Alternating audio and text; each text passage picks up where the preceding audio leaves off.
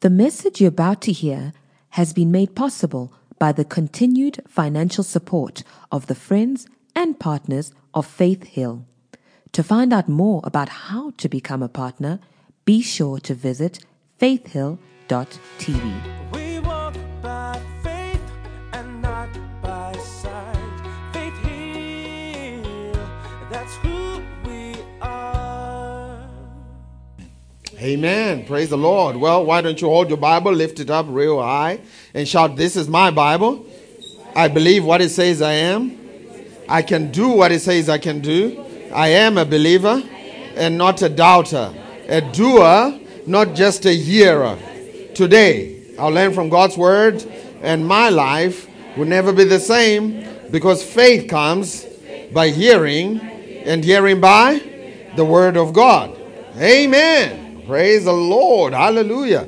How many of you like good news? Anybody likes good news? Man, I have some good news. It's a testimony I want to read from across the pond, right across into the U.S. And this one, they said, absolutely enjoyed the teaching today, last week. Every time I listen to you and Chipo, the word always seems like I'm hearing it for the first time, because you break it down so well. On Sundays, we look forward to listening to the message you've taught on the day.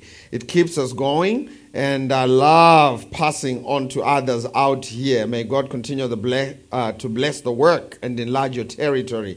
Now, this is from someone all the way overseas in the U.S., and we have some good news. Our partnership from across the pond in the U.S. has literally doubled in the 6 months, from January till June. And so we have more people that are partnering with us in the work that we're doing, and we're reaching a lot of people out there. And we want to talk to some of you who are in these cities: Atlanta, Missouri, Colorado Springs, and Arizona and Los Angeles. We're going to be preaching there in the month of August, Pastor C and I. And so if you are in any of those cities, please send us an email to admin@faithhillchurch.co.za, and we would love to shake your hand and give you a hug. Amen. Praise the Lord. It's exciting. It's exciting days. Hallelujah. And so last week we started talking about manifesting abundance, as Pastor Henry puts it. Romans chapter number 12 verse 2 was our foundational scripture last week, and it says this. It says, "Do not be conformed to the patterns of this world, but be transformed by the renewing of your mind, so that you may prove what is that good, acceptable, and perfect will of God." And so this scripture really, from verse 1 to 2, offer your bodies as a pleasing sacrifice, holy and acceptable unto God. And then he talks about transformation in verse 2. I remember in 2008, my life, just like similar to Pastor H, I didn't know whether I was coming or going. And literally, I remember sitting in my room and reading Romans chapter number 12, verse 2. And it was as if God was standing right there with me, and he began to make things come alive. And for the first time, I saw that this was the key that was missing to seeing a progressed life, to seeing a successful life in my life. And I needed to change that. I was basically living life as a caterpillar. And when I saw this scripture, it says, "Don't be conformed to the patterns of this world, but be transformed." That word transformation is talking about a radical change of form. And the analogy they use for that is when a caterpillar transforms into a butterfly. I mean, if you look at the two creatures, there are no similarities. I mean, you look at the caterpillar, it's flying, it's colorful, it eats off of flower petals. The caterpillar is in the dirt. And so when you look at the two creatures, it's a radical difference. And the Lord began to say to me, "Tafara, this is what will happen to you if you renew your mind, if you change the way you think." And so I immediately got on a journey to change my mind, because I knew that the problem I had to do with my thinking. It didn't have anything to do with God, didn't have anything to do with Jesus. He already paid what he needed to at the cross. And so I needed to fix my thinking so I could manifest, so as it were, what is that good, acceptable, and perfect will of God. And so I started working on my mind. And as I started working on my mind, it works like a charm, right? I started seeing transformation. Because the Bible says in Proverbs 23 verse 7, as a man thinks in his heart, so is he. I started seeing prosperity. Like Billy Epphart puts it, money is attracted, it's not pursued. I started attracting good things simply by changing the way I think. And so I thought, if this works like this for me, I want it for other people. And so 2009, Sister Amanda may have gone out to do whatever admin they're doing. But Sister Amanda, some of you know her. She works in the ushering team. She's right there. She's right there. I met her in 2009. She had just come back. Why don't you stand so everybody can see you? That's Sister Amanda right there. And Kutle, why don't you stand too with your mom so you can hold her hand, right? Everybody can see. Man, these are family. These guys are family, right? They're right here inside of my heart. I met them 2009, and she had just come back from overseas, working overseas, and they had, some challenges similar to where I was in 2008. And so I said to Sister Amanda, my wife and I, we said, you know what? We have this thing that we do every Sunday. We meet together, and some people called it church, but basically it was four of us, so don't tell anybody. It was four of us. We used to meet, I don't know if you remember, we used to meet at the Butayi Center, and I'd go and pick her up in Woodmead, and then we would go. I mean, it was like a cold room, that little room, and I found out something, and I was on fire. I excited. I found out that Romans 12 verse 2 works. So I'm trying to get people around me to see it, and these guys can tell you the sermon I'm going to preach today, I'm confident I could get off stage and these two can preach it. Sister Amanda and Pastor Edge here, they can preach it. So we got four of us, my wife and I, Sister Amanda and Sister Margaret. Sister Margaret was crazy. She tried to coach my wife on dressing. My wife said, "You're ego tripping." She said, "Leave me alone." She was like, Sister Amanda, she was religious, She came to my wife. She said, "If you want to be a woman of God and marry this young man to be a pastor, you need to start wearing out." I mean, she's trying to put my wife in robes. My wife said, "Leave me alone." And it's a church of 4 people. You shouldn't be having drama. It's just the 4 of you. Get along. It's the 4 of you. I'm thinking, what's going on? And so, true story. For 1 year, I would get around to the 4 people and preach one verse. Romans 12 verse 2. It's hilarious. And I'll tell them, come on, guys, you change your thinking, you change your life. We come back next week. Pastor, did you have something else to preach? Romans 12 verse 2. You change your thinking, you change your life. And one day, I'm picking up, in fact, there was so much transformation. And what was happening around us, that the twins, I met them when they were 2, right? The twins, way back, I'm talking 13 years ago. The twins thought I was Jesus. True story. I used to drive. We would sacrifice so much, right? And I would drive to Woodmead, pick them up, bring them back. One day they said, "Mom, is Pastor T Jesus?" I said, "Man, because he got too much going on that's similar to the Jesus we read in the Bible." It chuffed me. Man, I was chuffed. I said, I'm like Jesus, right? And so one day I came, I said, Sister Amanda, you're going to have to start believing God for a car, right? And she said, "Okay, Pastor, my mind has changed. I'm ready." I said, "So what you going to believe for?" She said, "I'm going to believe God for a red BMW. I said, No, that's not what I meant. You can think big, but no, I didn't mean think that big. You should, let's start with the city goal." And then she said, "No, Pastor, I heard your sermon. I'm believing God for a red BMW. And 2 weeks went by, and the one time she walked into the building, and she flipped the keys into the air. And I caught them, and I looked, BMW. I said, "Is it a red one?" She said, "Yes." I started crying. I said, "Lord, this thing works." And I just found out something that works. And so I had 3 boys that I had influence over because of age. They didn't really listen to me with spiritual matters, but I was the older one. And so there was Chucks, Tinashe, and Pablo, and Henry. They all stayed together as bachelors. And so I was older, so I would go there and try to preach Romans 12 to them. Chucks was the most negative person I'd ever met. If you had put that guy in a dark room, he would develop. The photos from way back then. He was the most negative person I'd ever met. He was anxious. He was, confusion. And so what I would do, I read Romans 12 too. And I know it works. And so I'd call him 3 times a week. 3 times. Go talk to him, he'll tell you. I'd call him. I'd leave my office in Midrand around 5 p.m. and I'd call him. I say, man, I want to meet with you. I know we can fix this. You're negative. I know we can fix this. He said, what? I said, Romans 12 verse 2. So I'd pick him up. I'd go and pick him up and then take him to the world of golf. And then we would have dinner there 3 times a week. We would have dinner there. And then while we're having dinner, I'm preaching one thing to him. What do you think it was? Romans chapter number 12 verse. If you change your thinking, you can change your life. You're eating my food, you can listen to me, So I preached to him Romans 12 verse 2. And he started seeing some transformation in his life. And I thought, man, this thing works. This thing works. And so my formula at the time was now take them out of their environment of stress, bring them to a different place, and then preach Romans 12 verse 2. And so there was a guy who joined us. His name was Selo and his wife Bongi. They had a big mansion in Hyde Park, old money. And they opened their house for me to preach in there. And so I would come and pick the boys. I'd leave Midrand, come and pick the boys. And then we would go there because the first thing you do, take them out of the environment they're in. Because this environment, you can't solve the problems at the level you created them. Take them out of that environment. And then I'd get them to walk into this mansion in Hyde Park. You remember? You remember, Sally? We walk into the mansion. And then, woo, Romans 12 verse 2. While they're looking at the lights, Romans 12 verse 2. This can happen to you.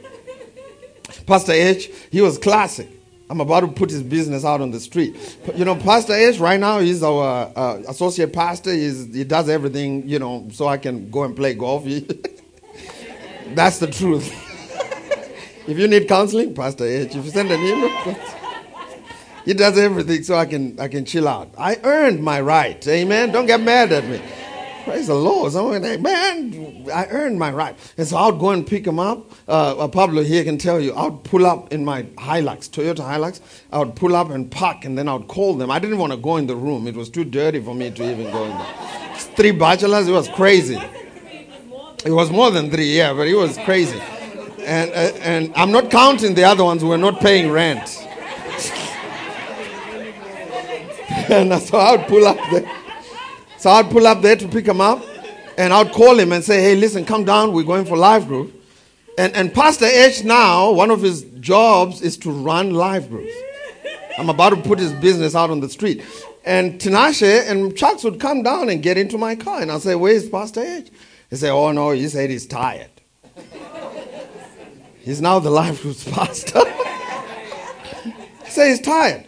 And then I'll come back next week and say, hey, I need to pick you up. We're going to Hyde Park. What's happening? He says, I have a headache. And then so one Sunday morning, he came to church. I'd never done this. I'll never do it again. I saw him in the corner. We used to meet in this small space, and there was a corner there. So I begged him into the corner there. And I said, young man, what's happening? He says, oh, no, I said, you know what? Next time you have an excuse, pick up the phone and call me directly. That was the change of everything.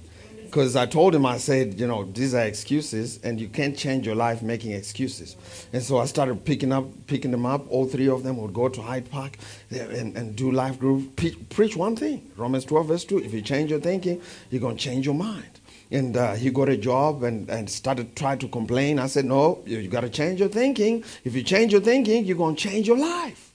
And so we stayed on Romans 12, verse 2 for a long enough time that 2016, when Tinai is getting born at the hospital, this is the only person I could let do that because, he's right here. His blood, his family. He calls me. My second child is getting born. He calls me. He said, I want a meeting. I said, my second child is being born. He said, as soon as she's born, I want a meeting. I said, okay, come. He came to the hospital. You remember? We're sitting in the lobby. I said, man, you're crazy to call me the day my child is being born. He said, I've got to talk to you about it. I said, what's happening? He said, I'm leaving my job. I'm starting this new business. He had just come back from TZ to engage his wife. So life was getting serious now.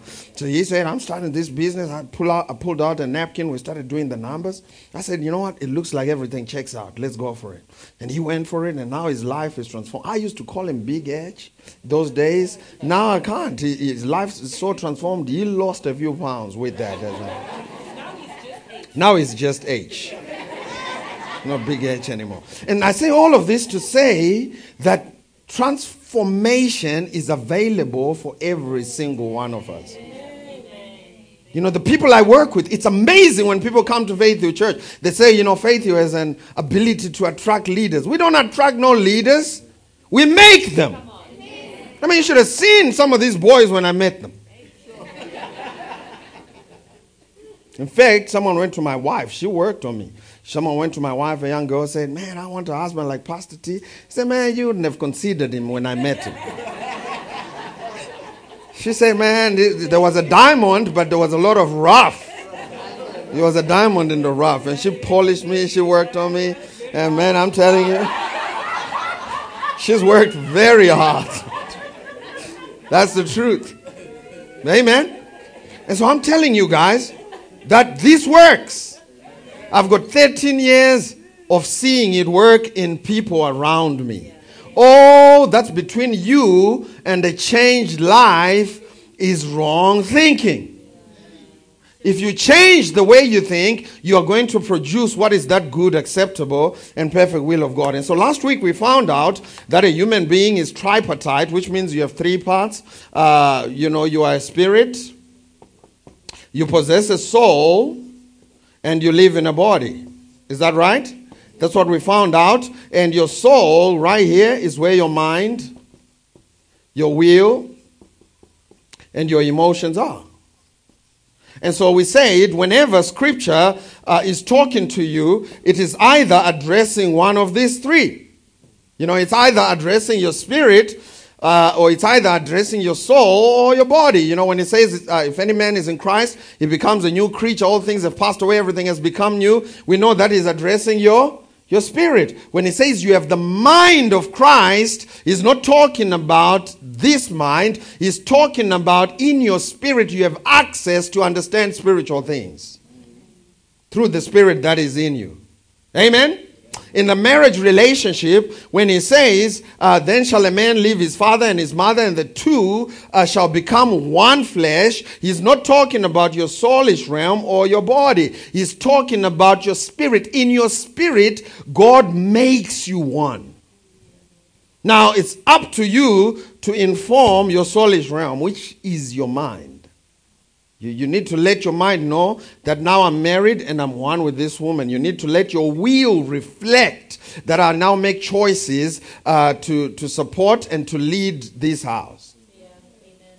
You need your emotions to feel for one woman. Can I get an amen? A double amen. Because you didn't become one in your emotions. You didn't become one in your will. You didn't become one in your mind. This is by choice. Amen.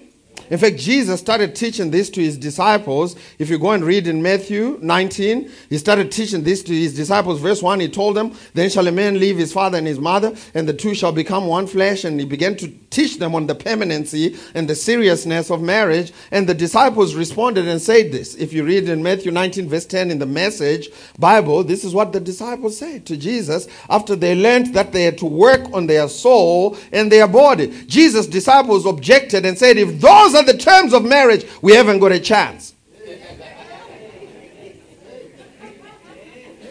Because nobody wants to work on their mind.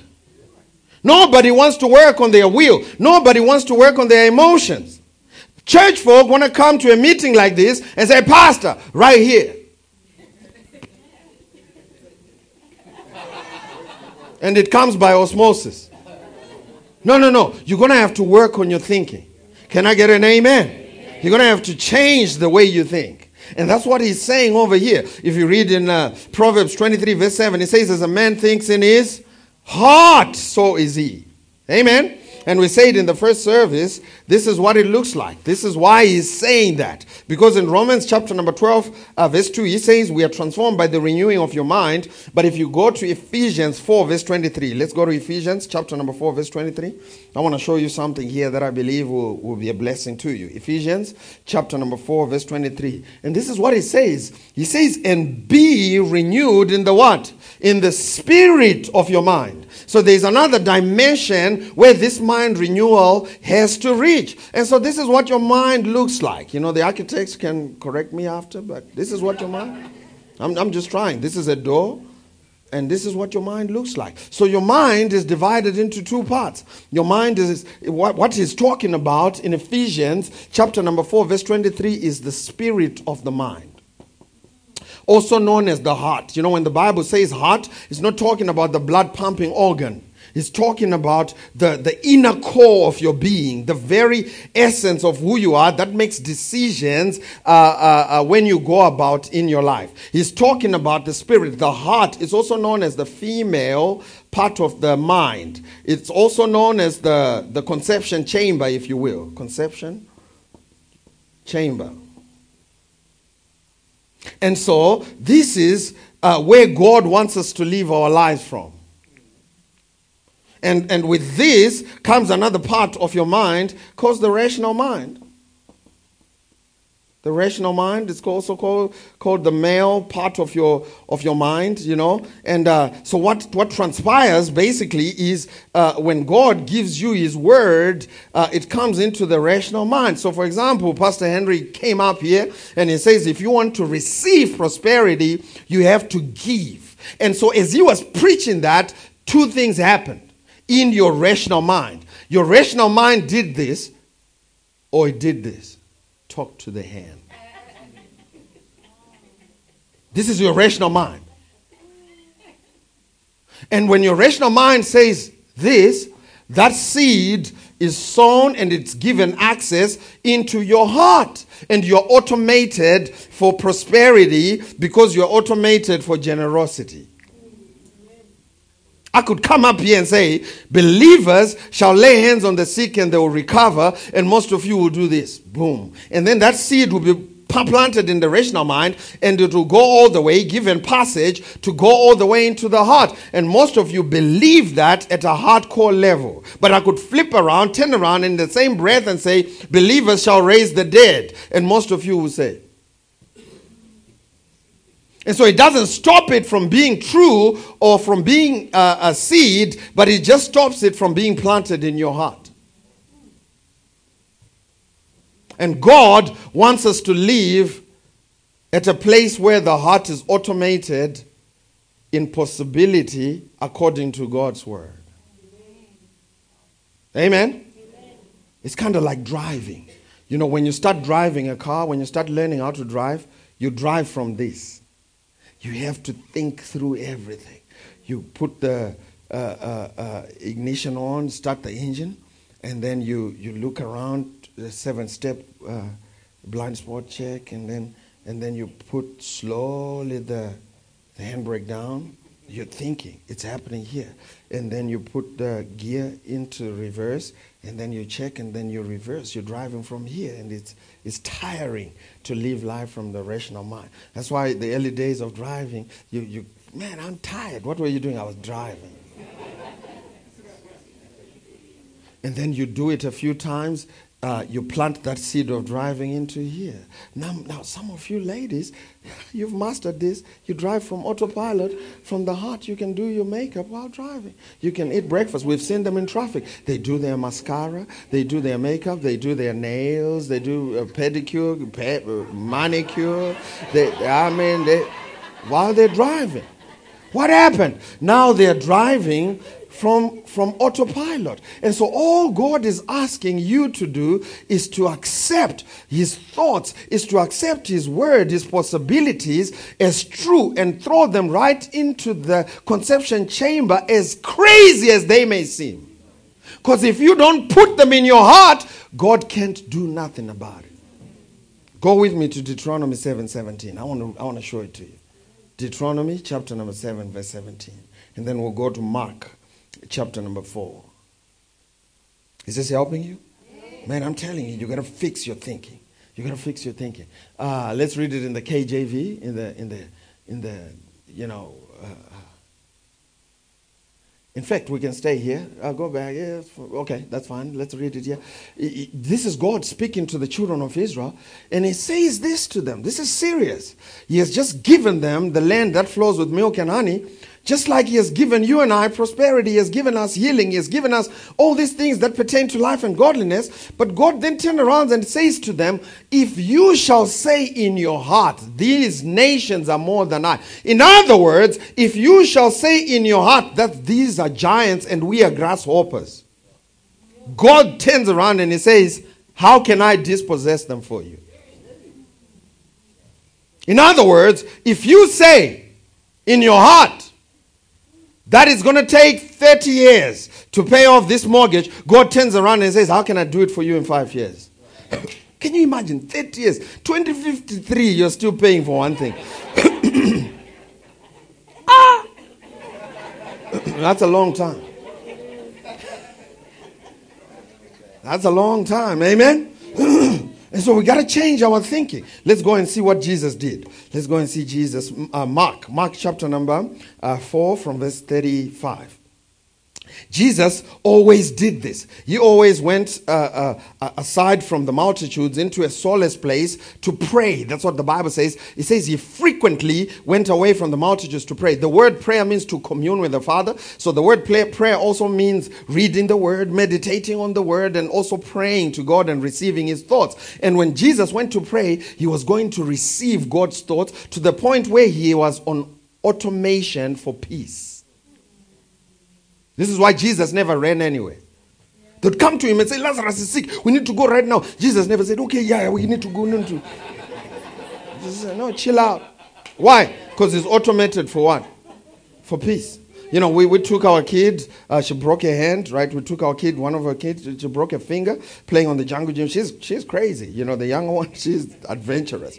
She was doing backflips and so on and broke her hand. And so we took her in to see the doctor and they were doing x-rays. And the doctor stopped midway and says, you must be the calmest parents I've ever met in town. And we looked at each other. We said, I wonder where we got that from. We got it from Jesus. If you put his word in your heart, you can't panic. There's no panic button. And so what happened? Verse 35, on the same day, when evening was come, he said to them, let's cross over and go to the other side. Now when they had left the multitude, it took him along in the boat as he was, and other little boats were also with him. A great windstorm arose, and the waves beat the boat. So life challenges are going to come, so that it was already filling. But he was in the stern, asleep on a pillow. How can you sleep through the night while life is raging? You automate your heart for peace. What does it say in Isaiah 26 verse 3? You shall keep him in perfect peace, whose what? Whose mind is stayed on him, because he trusted in thee. The reason why you're ruffled easily and you're under pressure is because your mind is all over. Peace is a byproduct of your thinking.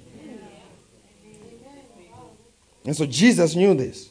And so he was asleep on a pillow. Can you imagine? The storm is raging. I remember the one time we were on a flight from Cape Town, and the turbulence started going. It was in December, and the winds were flowing, and the turbulence. Ooh, boy, I tried to be like Jesus, but I was on the edge. I had all kinds of thoughts running through my head. But had I automated my heart for peace, I would have been calm. And some of y'all need to automate your heart for peace and keep your heart in God's word. And what happened here?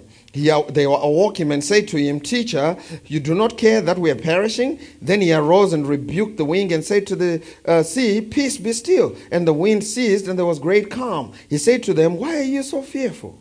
How is it that you have no faith? We said last week, faith is a byproduct of your thinking.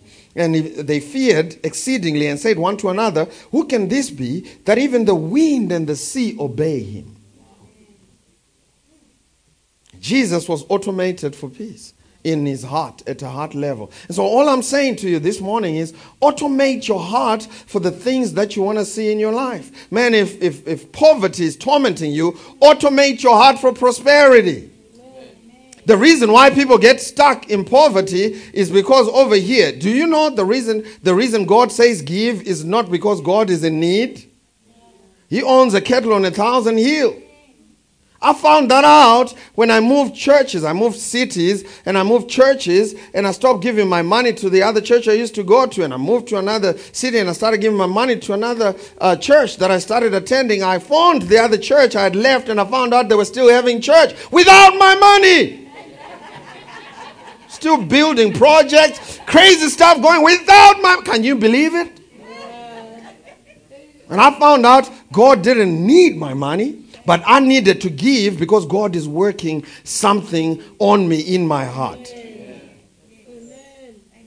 And so because of that, I was saying in the first service, yesterday was the 1st of July, and I always keep track of these things. Pastor C and I personally, not Faith Hill Church, personally, in the first 6 months of the year, we've given away a little over $250,000 rands to the preaching of the gospel.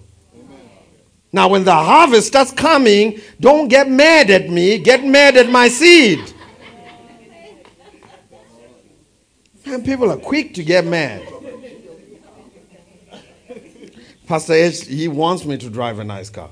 I drive a truck, and I like trucks. But Pastor H is like, man, Pastor, come on, man, come on. Come and see this one. He drives a Mercedes. My wife drives a Mercedes. They're trying to get me on that. Man, I like trucks. Amen? And so I'm telling you, when God says give, it is because the number one reason why people don't give is because they say in their rational mind, I don't have. If I had, I would give. And so the I don't have becomes seed, and they plant it in the conception chamber, and the conception chamber begins to produce a life of I don't have.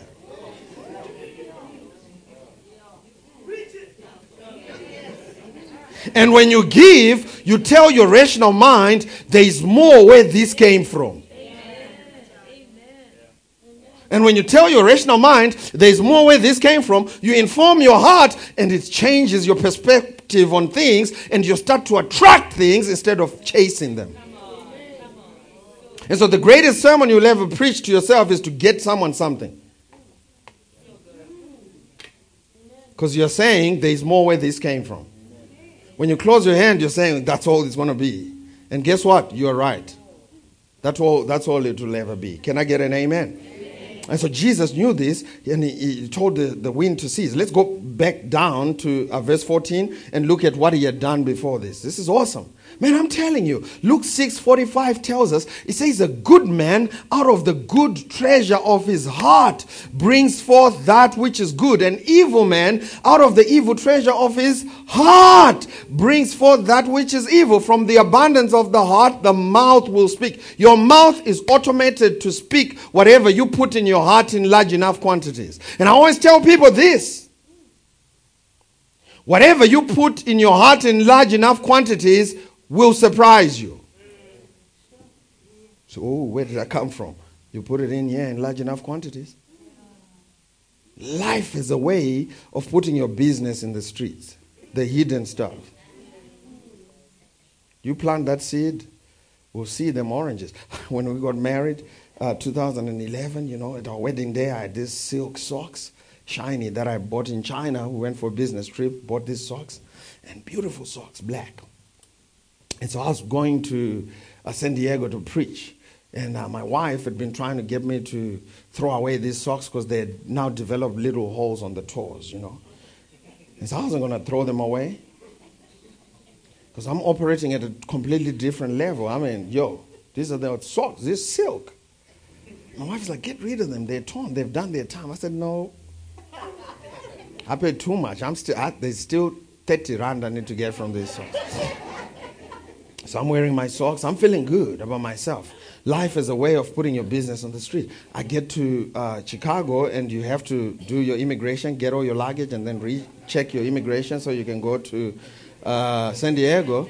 And so I joined the security line, and the man starts shouting, laptops out, iPads out, belts off, jackets off, shoes off. Man, I'm in the line. I'm thinking, shoes off? And I'm thinking, man, God digging, my wife is right again. She's always right. And so right there in the queue, I preach on witty inventions and creative ideas. Right there in the queue, Chris, I had a creative idea. Witty invention. You can take the whole thing off. Just.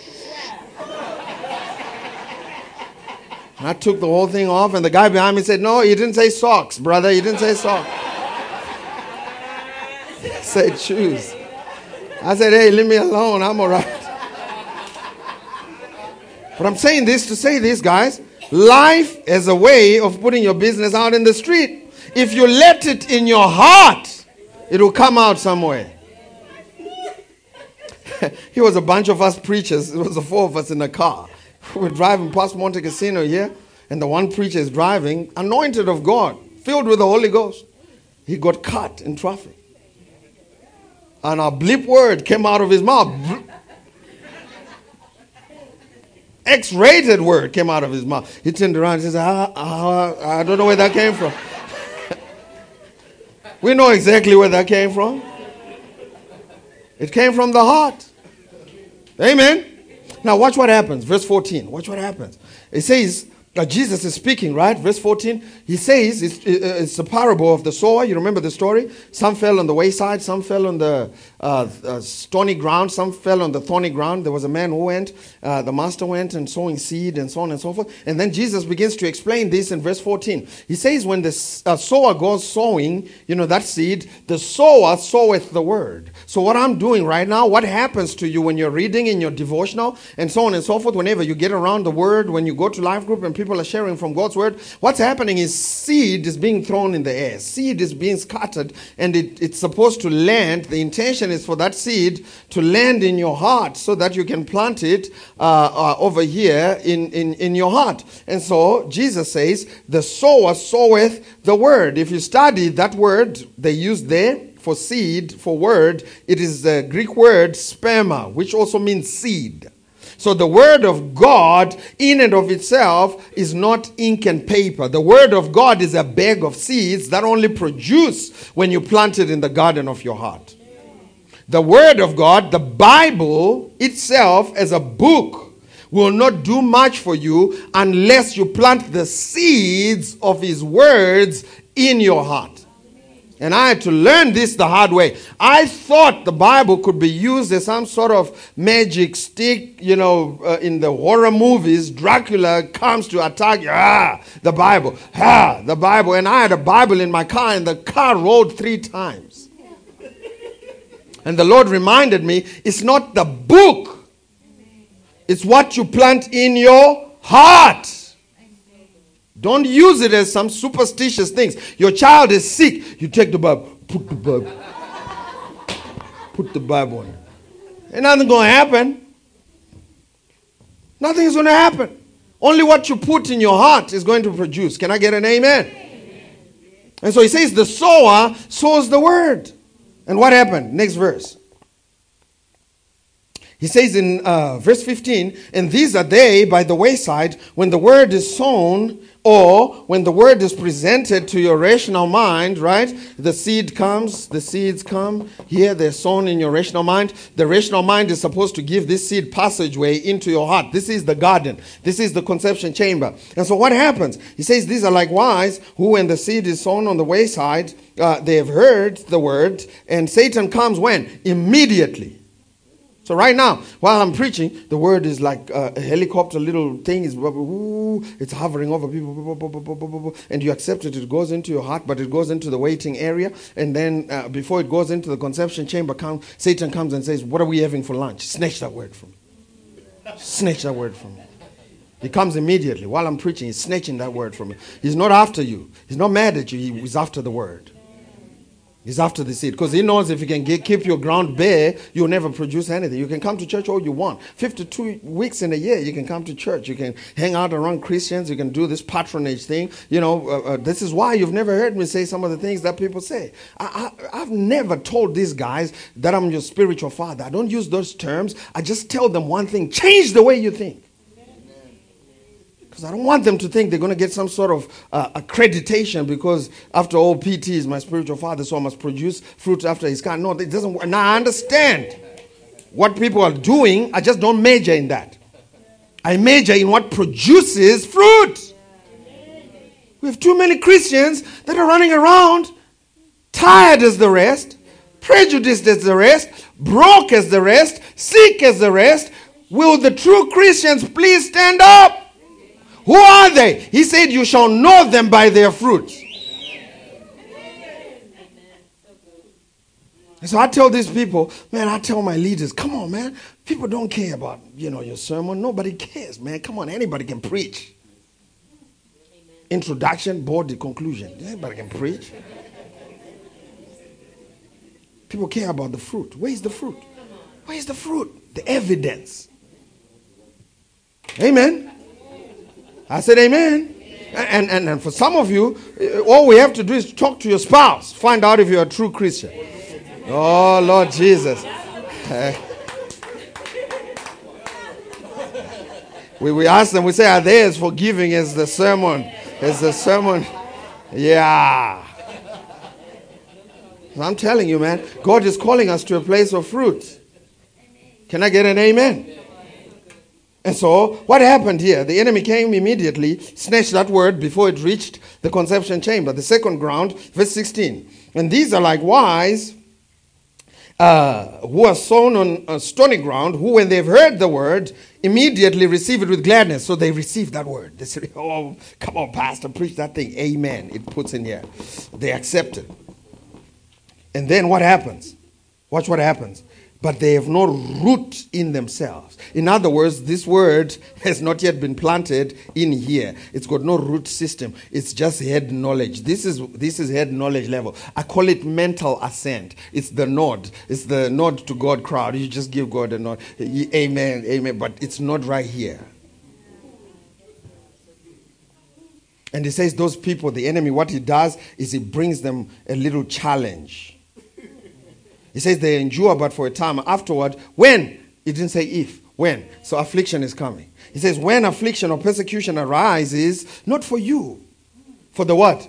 For the word says he's after the seed. When persecution arises, because he's trying to snatch that seed away from you. And so what happens? The persecution arises and they are immediately offended. In other words, they quickly turn around in their rational mind and they throw that seed out and say, it doesn't work. This doesn't work. We tried it. Have you ever met people who say, man, I went to church 10 years. It doesn't work. You know what happened? Affliction, persecution arose, and the word was still in there, and they gave up on it. Man, this is good preaching. I wish I was writing my notes myself. I'm telling you. Ooh. And it says this in verse 18. Verse 18. These are they which are sown amongst thorns, such as hear the word. Now, this one is a different group because the word actually makes it to the conception chamber.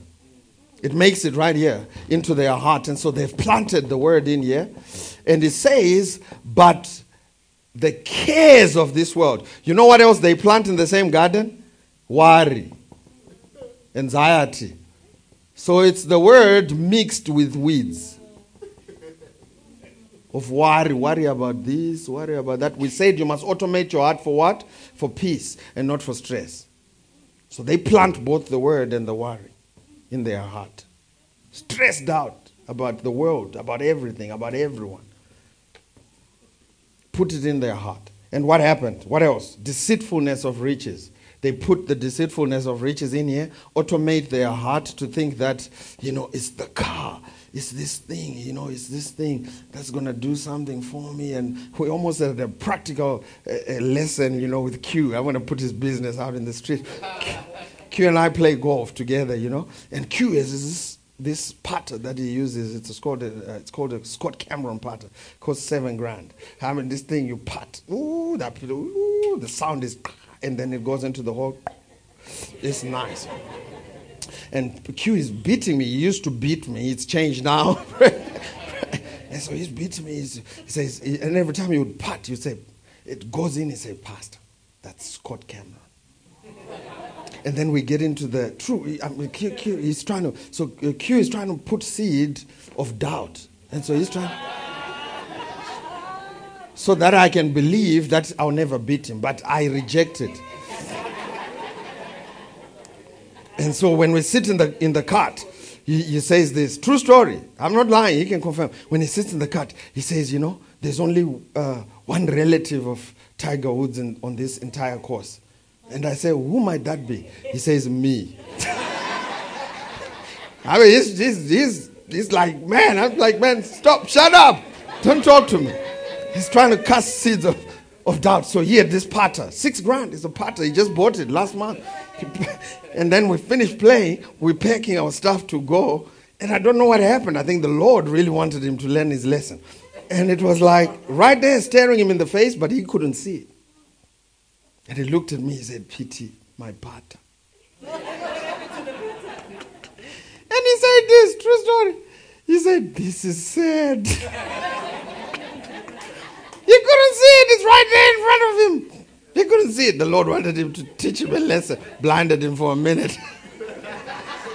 When his eyes finally opened, the Lord opened his eyes and said, "It's here." I said, "Brother, don't put your trust in that party." I said, "Sow it into your man of God." I told him, I said, "Sow that." I told him, true story, man. I have fun with these guys, I'm telling you.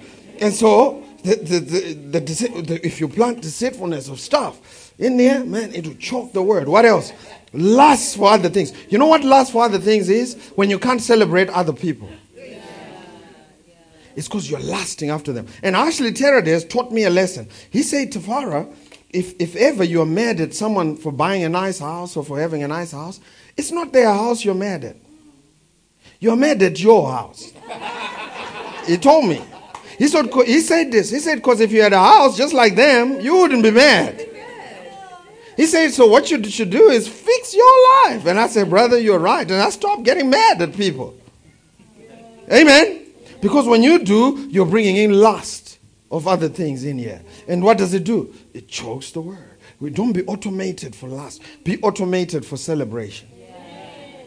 Someone does well, praise the Lord. Go for it. Amen. And when you do that, man, I'm telling you, you do that, you become the last ground. What happened?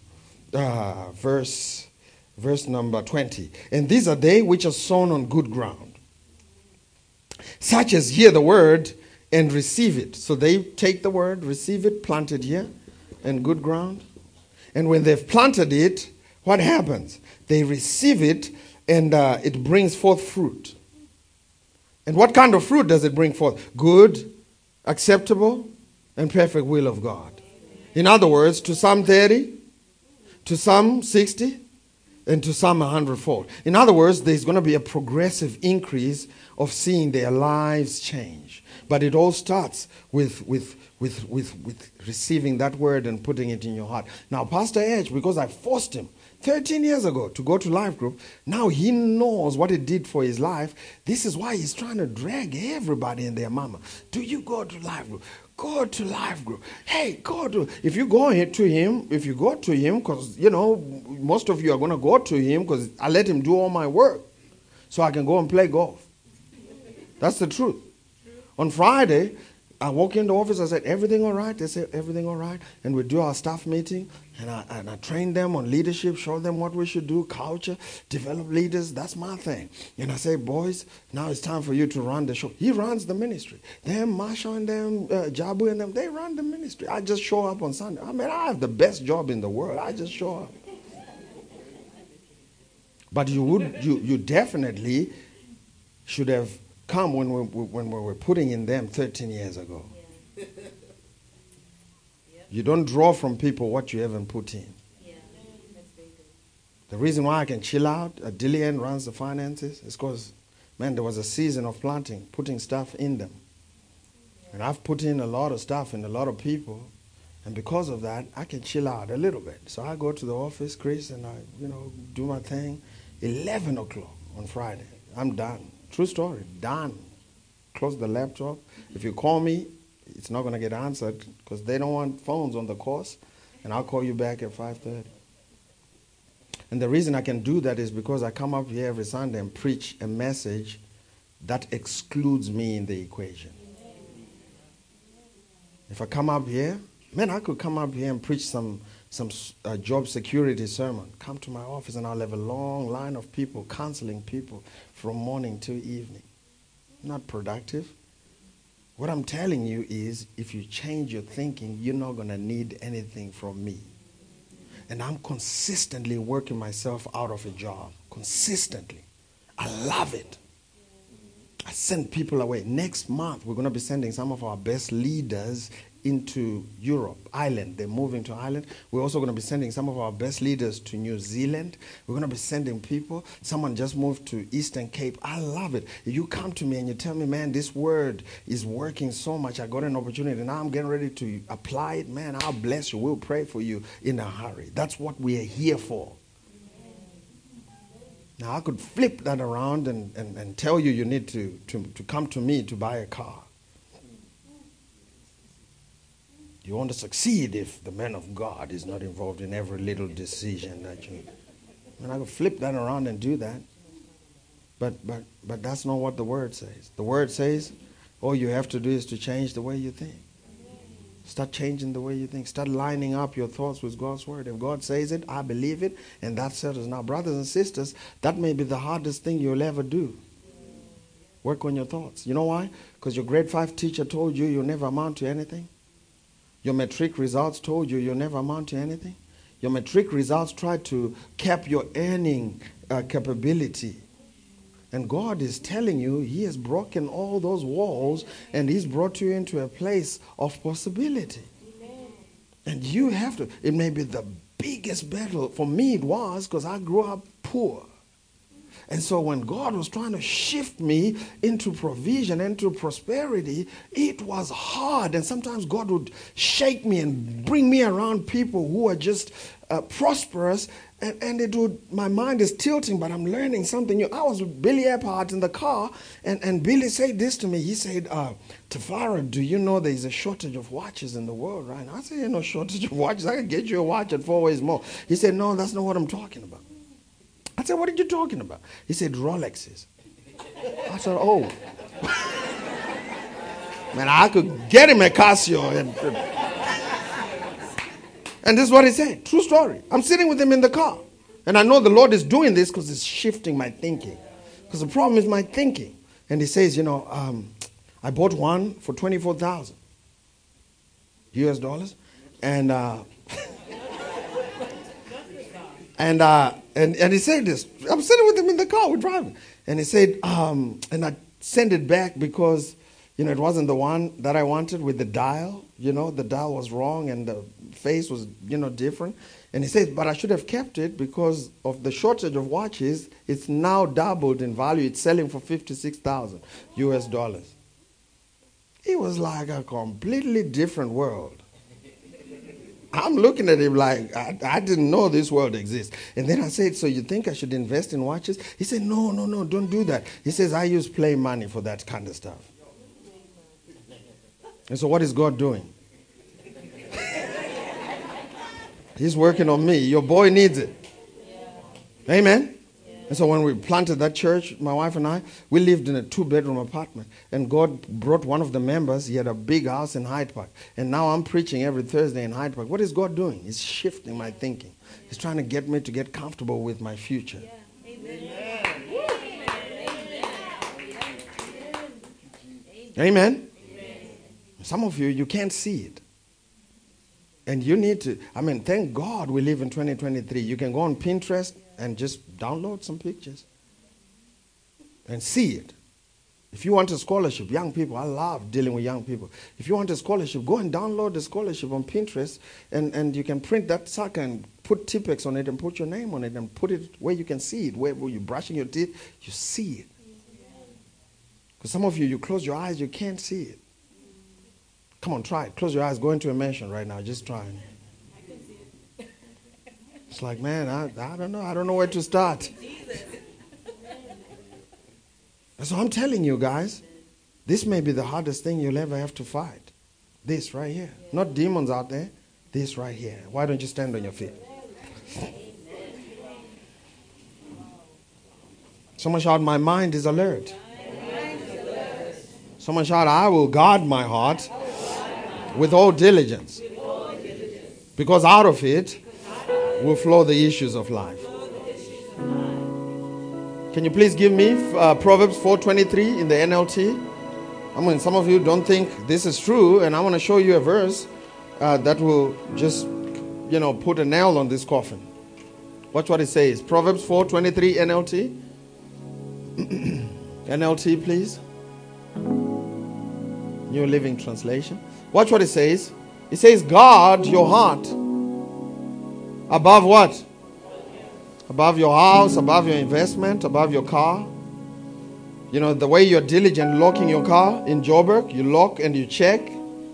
He's saying that you must, when it comes to your heart, you must guard it above the way you're diligent locking your car.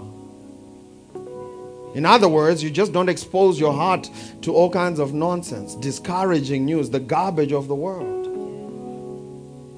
You don't open your heart to that kind of stuff. It's going to discourage you. It's going to produce a life of defeat. It's going to produce a life you don't enjoy living. He says, guard your heart above all else. Why? For it determines the what? Man, if this doesn't settle it, I don't know what will. The path you are on right now is a direct result of what you have allowed people to put in your heart. Do not allow people to tell you who you are. Only God has that right. Some of you have been in relationships with abusive people that have told you you are nothing, and you've believed them. You've put it in your heart, and this is why you're automated for defense, you're automated for manipulation, you're automated for all these different things that you shouldn't be automated for. Why? Because you allowed all kinds of things to be put in your heart. Thank God we can get a new heart from the Lord. But from your heart, it will determine the course of your life. You know, one of the things Pastor C and I consistently do on this path of greatness is we vehemently, that's the word I learned, we vehemently reject pettiness. I don't like petty in my heart. People are consistently trying to drag me into a petty view. Trying to drag me. I don't do petty. At the office, people come, you know, you heard what so-and-so said about you. I don't care. I don't care. You heard what this. I don't care. Did you hear what Jesus said about me? Amen. Do not allow petty to get into your heart. It will automate you for small living. Amen. How many do you think the CEO is worried about the number of teaspoons of sugar Sister Bettina? You know, I said Sister Bettina last week, and I found out she was in church. True story. She came, she said, man, Sister, man, I need to find some names that are not common, right? You know, Sister Maslatini or something, you know. Sister Sledge, yeah, Sister Sledge. Man, I'm telling you. This is the truth. What was I talking about? What happened to it? Yeah, people fight over teaspoons of sugar. Sugar ran out at the office. People are starting getting petty. Pastor, you are the pastor, you know. This person stole my sugar. I don't want to be petty. I don't want to be petty. No, I don't want to be. I'm automating my heart for abundance. Can I get an amen? Don't get petty. We were sitting with Billy Ephardt at lunch eating, and I'm observing how he treats the waiters. He asked me, he says, so what's the right tip, you know, for the waiters? So I told him, you know, 200 rand is good. He said, okay, I'll give him 800 rand. I looked at that money. I said, come on, man. Yo, I said to the waiter, I brought Billy here. We can split that up, bro. I said, come on, man. I'm the one who brought him. Let's split that up, bro. I was looking for that waiter the next day. I said, bro, I brought Billy in town. Gonna take all that money.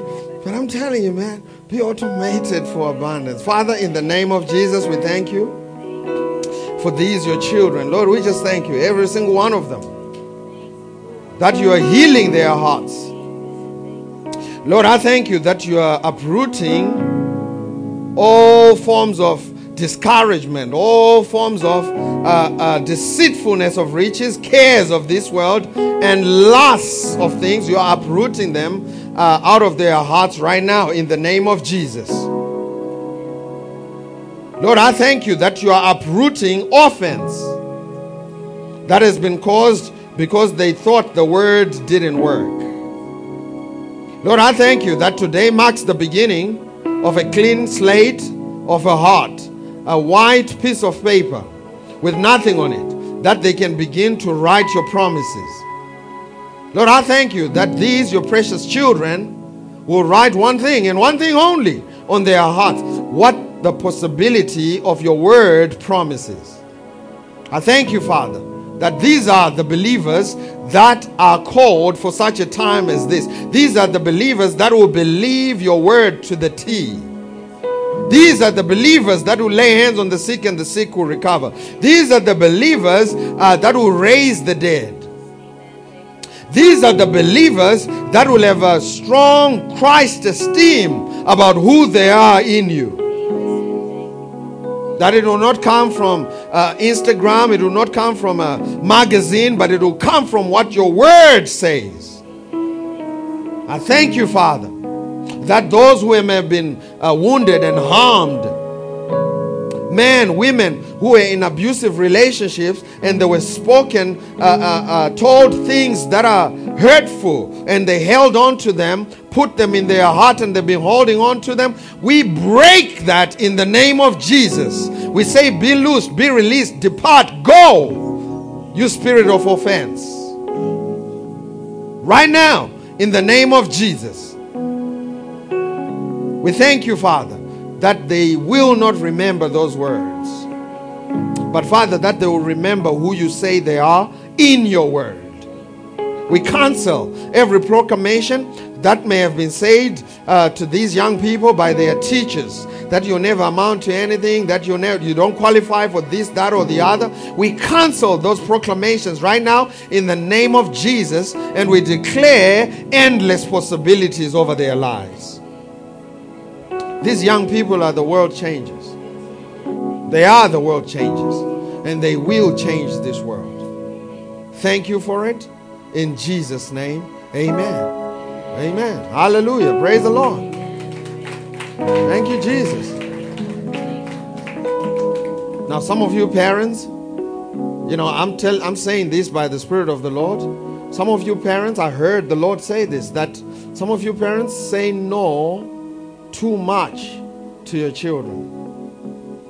Some of you have children that have dreams to change the world. Some of you have children that have creative minds. Some of you have children that want to write code and do amazing things on computers, and you are consistently telling them no, no, no, no, no, no, no. And what you're doing is you're conditioning them to think that it is impossible. Some of you need to start supporting their gifts and what they would like to pursue. I shared a story last week of a young man who wanted a scholarship in Canada. His mom said no, but thank God he went with the word of God and he got that scholarship, wound up going to Ivy League. Tanaka is still one of my very close proteges. He went to Ivy League, studied there. Now he works and lives in Los Angeles, and he's getting ready to get married and so on and so forth. Man, you need to tell these children that it is possible. Can I get an amen? You need to tell them that it's possible. Encourage them. Don't be the one saying no, no, no, no, no, no, no. They want to try the jungle gym. No. They want to do this. No, no. You wrap them in a blanket close to you, and you don't. They can't do anything. Yeah, you want to say that? What happened? Where's the microphone? Let's get the microphone. My wife, when she feels the anointing, she just interrupts my preaching. And I want to add a little bit. yeah, you can come on out. So I think this is really a word from the Lord, because this is something that the Lord was speaking to us as well this week. We've really watched it in our older daughter. We said a no to a lot. We were scared. Because we were scared. We were scared. Okay. And I think the Lord really dealt with our heart, because by the time the second one came through, we were no longer scared. And I think let this be an encouragement to you who are parents. God is the one who protects your children. Come on. Okay? God is the one who's looking after them. Okay, don't be scared for your children, because God is really the one that's watching over them. And so, man, we learned to say yes to Tinaya a lot, Yeah. yes to go to the jungle gym, yes to swimming, swimming. She's got it. Tinaya started She's got swimming at probably almost 1 year old, Yeah. and she went to school at 1, right? Which we never did for Manesu, who was our oldest child. And she's got it. And She she's may got swim it. in the school She's team. actually she's a really strong swimmer, right? And she's confident, overconfident. She gate crashed her big sister's birthday party. And they were doing zip lining and stuff. And where all the 10-year-olds were crying, they didn't want to do it. This is a little 7-year-old. She's doing acrobats, Come on. So we just want to encourage you, parents. You want to pray for the children? Let's pray. Father, we just want to thank you for every single child that is represented here today at Faithful Church. Lord, we just speak a special blessing over their children, Lord. We just pray even for parents here, Lord. Father, we just thank you for just reminding them, Father, that you've got their children. Amen. We just thank you, Father, for that. Just reminding them they don't need to panic. They don't need to panic at all because you're right here to help them. You're always there to help their children. And so, Father, we just thank you for the world changers that are being raised here today in this church that are going to come out of Faithful Church. Father, we thank you for presidents that are going to come out of Faithful Church. Yes, we thank you, Father. I hear you say we have CEOs. Come on. CEOs of big businesses that are going to come out of Faithful Church, Kids Crew, and Faithful Church Youth. Father, we just thank you that our children are leaders and they're not followers. That our children are above only and that they are never beneath. Father, we just thank you for every single child that's represented by the families, the mothers and the fathers that are here today. Father, we thank you for doing great things in their lives. We thank you that these children will be a light to a dying world. They will shine brightly and brightly and brightly for Jesus. They are influences. Come on. They are influences, but they're influences for Jesus. Come on. They're influences. We're raising influences here today. Father, we just thank you for doing it. In the mighty name of Jesus, we pray. Amen. Amen. Thank you, Jesus. We hope this message has been a blessing to you. Thank you for listening. To find out more about how you can become a partner, visit faithhill.tv today.